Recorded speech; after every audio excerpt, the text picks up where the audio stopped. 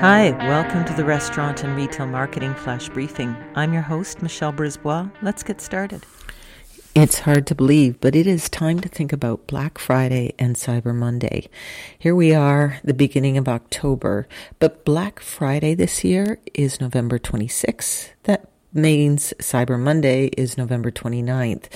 So it is time to get planning, and you're probably even going to see some deals start to pop up in October.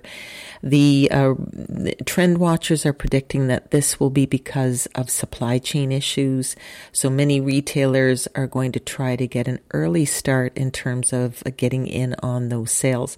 And everything we're reading is telling consumers, start your shopping early because shipping's going to take longer. There's labor shortages, etc., etc.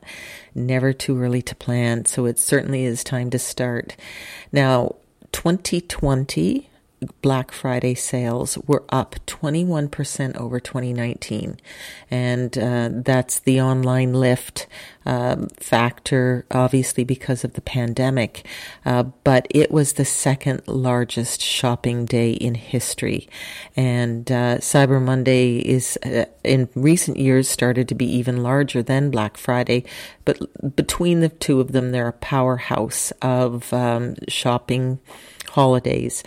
And whether you're a restaurant or a retailer, you can get in on it. I would expect that more people will be out in the physical stores this year, maybe back to actually going to see what's there because they don't want to take their chances with shipping.